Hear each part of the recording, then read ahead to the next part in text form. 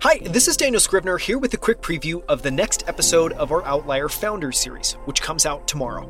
In it, I'm joined by Andrew Carter, co-founder and CEO of Smallhold, which is upending the food industry by growing mushrooms in Michelin star-rated restaurants, right in grocery stores, and through their network of on-site and macro farms. Smallhold is inverting the way food is traditionally grown and distributed. Today, 68% of all mushrooms consumed in the United States come from a single town in Pennsylvania called Kennett Square. That's 400 million pounds worth of mushrooms per year, to be exact.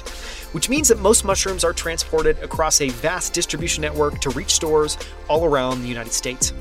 Smallhold knew there was a better way, so they spent years creating a proprietary set of technology that allows them to grow mushrooms in an incredibly small footprint, about the size of a small standing cabinet.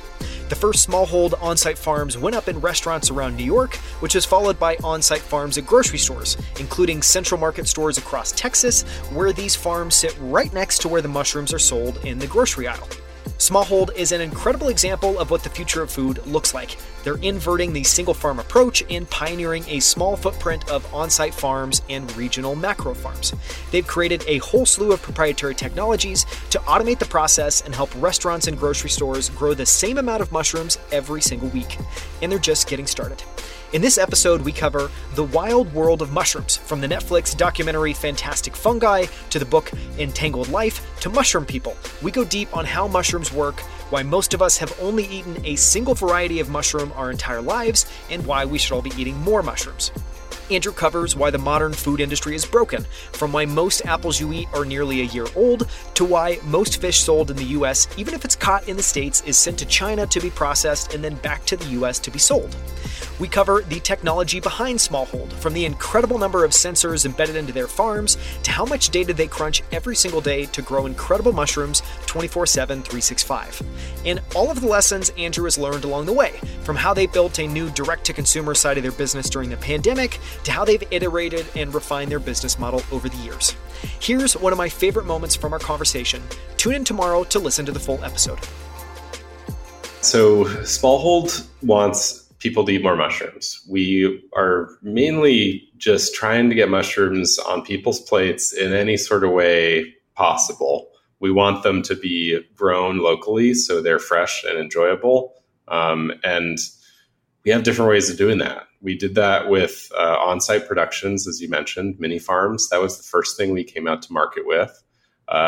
The main reason that we came out to market with that first is we didn't have any space and we didn't have any place to grow mushrooms on we had no property. And so we convinced restaurants to allow us to grow in the nooks and crannies of their spaces. And then that evolved quite a bit because a lot of people are extremely excited about that. You can find those in Central Markets in Texas. You can find them in various restaurants in New York and some grocery stores here as well. And you'll definitely see more of them in the years to come. We are continuing to install those. But not every customer necessarily wants a mini farm. Some places might not have as much mushroom sell-through as certain places. And so we built larger facilities. We call them macro farms. Our most recent one we just built is 34,000 square feet in Vernon. It's 10 minutes east of downtown LA. And those are growing specialty mushrooms that are packed in compostable cardboard clamshells. Those are sold in retailers all over the place, but they're all sold regionally. And so if you're buying our mushrooms in Los Angeles, for example, at Whole Foods or Erewhon or Lassen's, they're all grown there. They're not grown from our facility in New York. We're building a national brand with local distribution. It's not an easy thing. It's a weird thing, but it's exactly how we want to do it because we think that the quality speaks for itself and it really helps get more people excited about mushrooms. One of the reasons why you don't see a lot of these mushrooms that we grow on the shelf is because they have horrible shelf life and they do not ship well. And the industry at large just ships produce all over the place. And no one's really figured it out the way that we're figuring it out.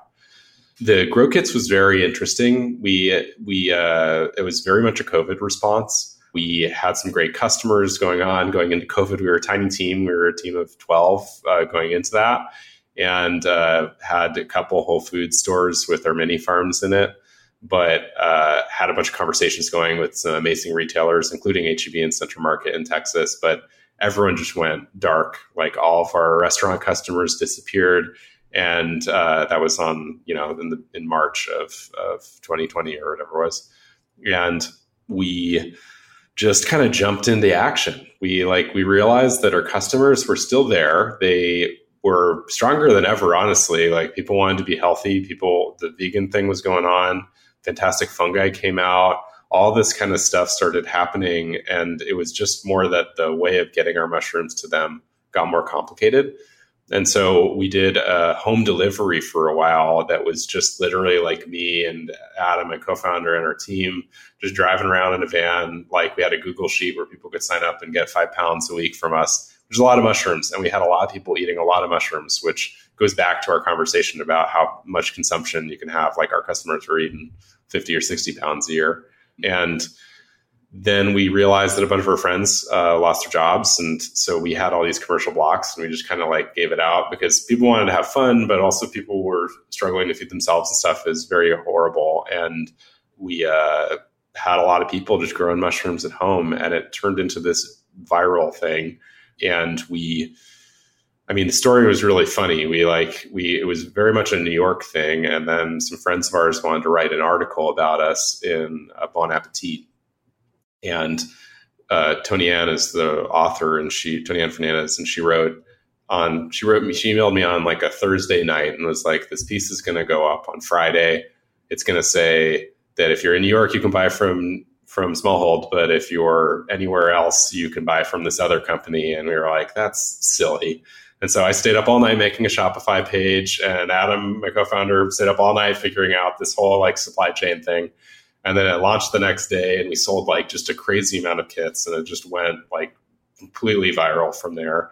We were in New York Times, we were in Eater, we were in all sorts of stuff for that. And we still continue to do it. We've never run ads. What we see is that just allows people, it's like a good gateway into mushrooms. We think that once you sort of get into it, people get obsessed with mushrooms. They become mushroom people. I'm sure people, or the people listening probably know one or two people, maybe you are one, where you're just obsessed. It's like a lifestyle. And there's no better way of converting someone into that than getting them to grow it, because then that's a life-changing moment for them. And so we continue to offer that. And it's still getting fresh mushrooms. It's as fresh as possible. It's grown locally. It's grown in your kitchen. And so it all kind of feeds back into that idea that we can get people to eat this really fresh, exciting product that's grown right there.